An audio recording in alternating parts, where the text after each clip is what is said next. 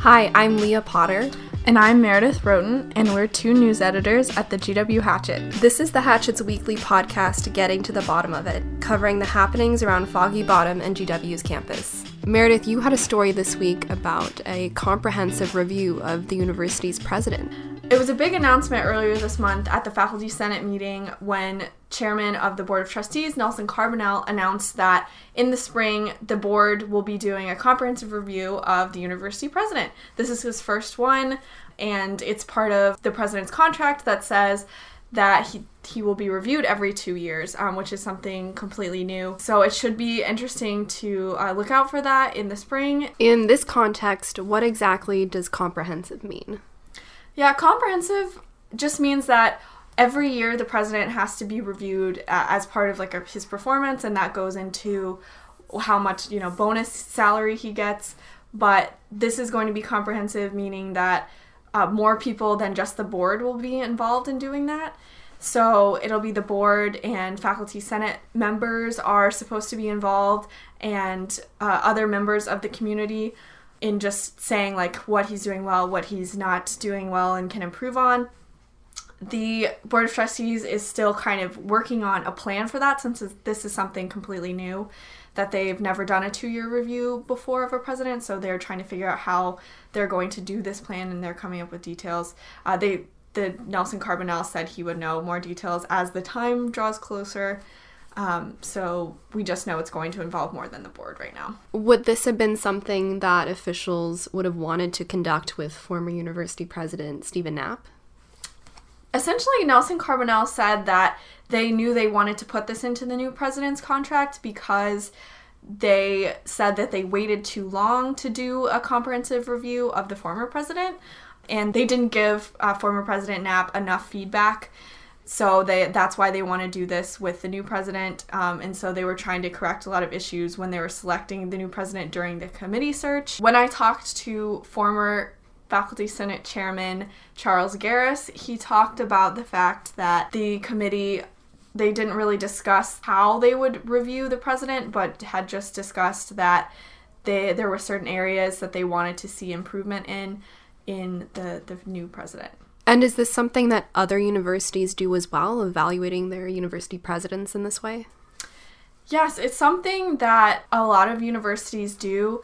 When I talked to a few experts in relationships between boards and their president, the experts that I talked to said that it's really important to review presidents in this way, giving them feedback, because so many times you see in the news that a president is fired, kicked out, whatever, because of something they did, and sometimes the president just has no idea what it was and no idea that their performance was not satisfactory. They said that it just really wasn't productive to suddenly review a president and decide he or she is not performing the way you want them to perform when you have a chance to review and give feedback to correct course. I spoke to one expert who said she was surprised that GW was performing evaluations every 2 years because they can be really time-consuming and expensive if you have to hire outside consultants and you have to do so many interviews with different stakeholders, so that can take a lot of time out of the president's office. And will these results be made public at any time? Carbonell said that more details about the review would be available closer to the spring, but did not say whether the results will be available to the public.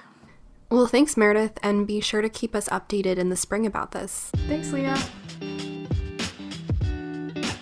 I'm here with our academics editor, Lauren Peller, who had a story this week about the Asian American Student Association trying to start up a minor. Thanks for coming on, Lauren. Thanks, Leah. It's so nice to be here. Tell me, what's happening with this minor right now? The Asian American Student Association is currently working with faculty in the English and Theater and Dance departments in the Columbian College of Arts and Sciences to propose and create a new minor in Asian American Studies. And this push from the students has been going on for the last year, but right now they're working with faculty to create a curriculum, and then hopefully they will propose this minor to officials in the coming months. And how did this start? What were they doing last year? The president of the Asian American Student Association, Jeremy Lee, launched a petition last year to see if students would be interested in advocating to create this minor in the Columbian College of Arts and Sciences, and it received about 200 signatures, and this was all happened last year, but the group decided that now they were going to work with faculty because they saw that there was more potential for progress and more potential that officials would approve the minor if they were working with faculty rather than it all being student-led.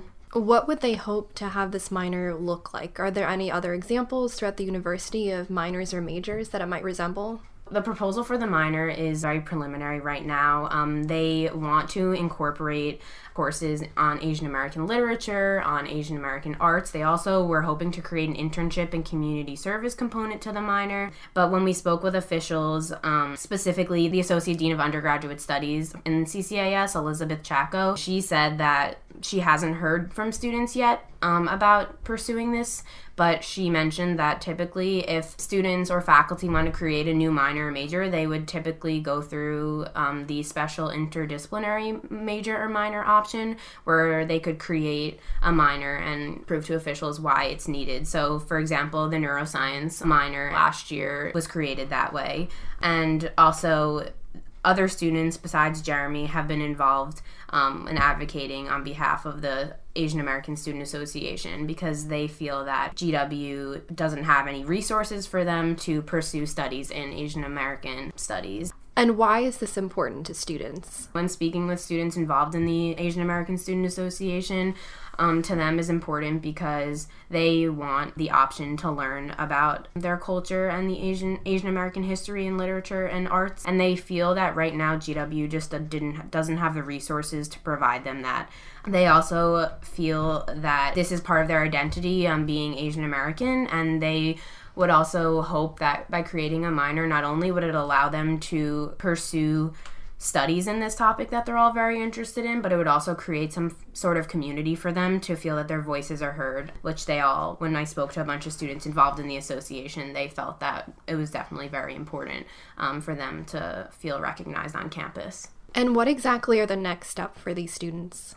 Right, so right now the students are currently working with faculty in the English department and in the theater department.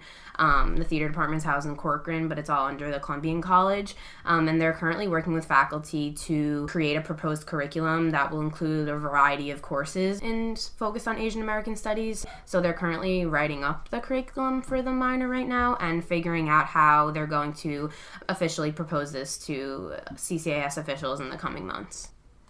Well, thanks for coming on, Lauren, and be sure to keep us updated on the status of this minor. Yeah, thanks for having me, Leah. Assistant news editor Sarah Roach is here to tell us about a story that she's been reporting on for a long time. The 18th credit has been a topic that has been going around for about a year now, and we finally have some updates on it. At the Board of Trustees meeting Friday, the board approved a free 18th credit, so that moves the credit cap from 17 to 18 credits for all students. Previously, it was just students in the School of Engineering and Applied Sciences, students enrolled in the University Honors Program, or students who are taking a university writing course who are allowed to take up to 18th credits. But starting in fall 2019, all students will be able to take 18 credits. Can you talk about how we got here? Yeah, this is the result of advocacy from the Student Association. It started as an idea from former President and Executive Vice President Erica Feynman and Thomas Balsigno. They originally, put this on the table. And the Executive Vice President and President from last academic year, Heek Sen-Chua, and Sidney Nelson, who sort of moved the needle forward on this.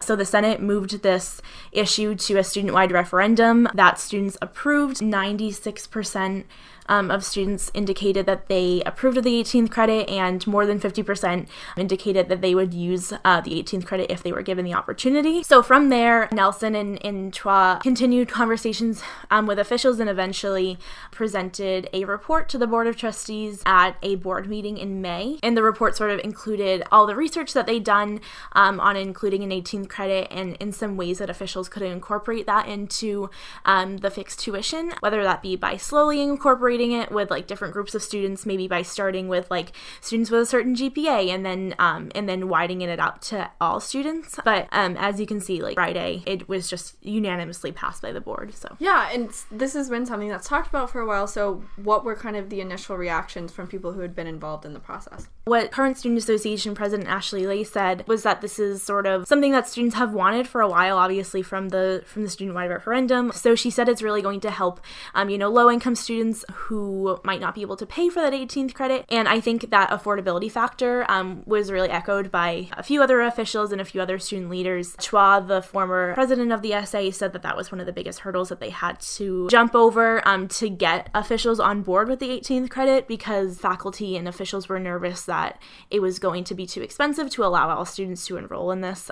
But, University President Thomas LeBlanc said that 2/3 of students get the 18th credit waived anyway, so it won't really impact its finances too much. Lay also mentioned that this would help students who want to study abroad, and if some of their credits don't carry over, then they can use this 18th credit to sort of expedite the process of graduating and make sure that they're on track for graduation. You spoke with some experts who talked to you about the benefits and downsides to adding this additional credit. What was the summary of what they said? So experts were basically talking about how, what student leaders had already said, that this will benefit low-income students who might not be able to afford paying for an extra credit, students who study abroad who might not be able to carry over all those credits. But some experts were also saying that it could hurt students, especially first-year students who are just starting out and they haven't sort of like acclimated to school yet, and like adding on this extra credit for them to take could actually hurt them in trying to overwork during their freshman year rather than just adjusting to school. Thanks for updating us on this story, Sarah. Yeah, no, thanks for having me. Margot, this week we're talking about one of your stories for the Colonials Weekend Guide. Yes. So Colonials Weekend, for its second year in a row, is conjoined with Parents Weekend and Alumni Weekend. And so this story was about alumni who may be coming to a newly revamped campus after years of not coming. There are a lot of reunions coming around. And so they're returning to a campus that has these residence halls that are entirely built up, like District House, and some with new names like Adams Hall becoming Lafayette Hall, or Ivory becoming Shankman. And some other changes that they might see is the restaurants that they knew and loved and attended in their college years are now shuttered and replaced with other stores. What's an example of something that closed a few years ago? Well, just as recently as June, Lindy's Red Lion closed, which was like an iconic bar for GW students in the past. I remember even just a few weeks back, I interviewed Candace Kane, who was a producer, and she said she bartended at Lindy's and based a lot of her TV show that she produced on Lindy's and her time there. And so when she heard it closed, she was just so ticked. But there are different bar spots that you can go to on or around campus that, will replace that void. And they're a little cleaner probably too. There's Church Hall in Georgetown, which opened this year, that is like a 2-floor bar hall with vaulted ceilings and a great bar and food menu. It also has an added gimmick of being a game hall, which has giant Connect 4 sets and lots of picnic-sized bench tables that seat like 12, and more than 10 flat screens to watch all different kinds of sports. What's an example of an iconic dessert spot that closed, and what are some alternatives? Sure. So one that was located in the heart of 2000 Penn, Coney Island, was around for 27 years before it closed its doors in 2014. Actually, the owner, he had a new venture, and it was Papa Box, but actually right next to Papa Box, a really nice new ice cream place called Bone Matcha has a line out the door often and full of delicious matcha ice cream and cups and waffle cones. And also, if you're looking to not even leave 2000 Penn, there's Captain Cookie, which is a staple for the late night snack community here on GW. And I think alumni would totally go in on an ice cream sandwich. Definitely a GW classic. Yes. And what about TGI Fridays, which recently closed and was definitely a hub for student activity on campus? A definite party, like a pregame spot for the campus that I think will never be replaced. And I think that it really hurts when you realize you'll never get as strong and as cheap a Long Island iced tea as you would at that joint. But it also has received a lot of controversy in the last few weeks for just being one of the worst rated Yelp restaurants in DC, so maybe it's for the best that it did close. But in case you were trying to find something like that, a greasy bar food spot, well, there's totally campus food options on G World that will satisfy that. And pizza recently opened at the Hotel Hive, which is a great spot. It's a DC classic. It has locations pretty much everywhere and just opened its shop on campus in 2017. Well, thanks for coming on and telling us some alternatives to some old campus classics. Anything to help these alumni. That's all for this week. Thanks for joining us on Getting to the Bottom of It. Getting to the Bottom of It is hosted by news editors Meredith Roten and Leah Potter and features culture editor Margot Dines. This podcast is produced by managing editor Matt Cullen and video editor Ariana Dunham. Music is produced by Olk Studio. Special thanks to Lauren Peller and Sarah Roach for joining us. See you next week.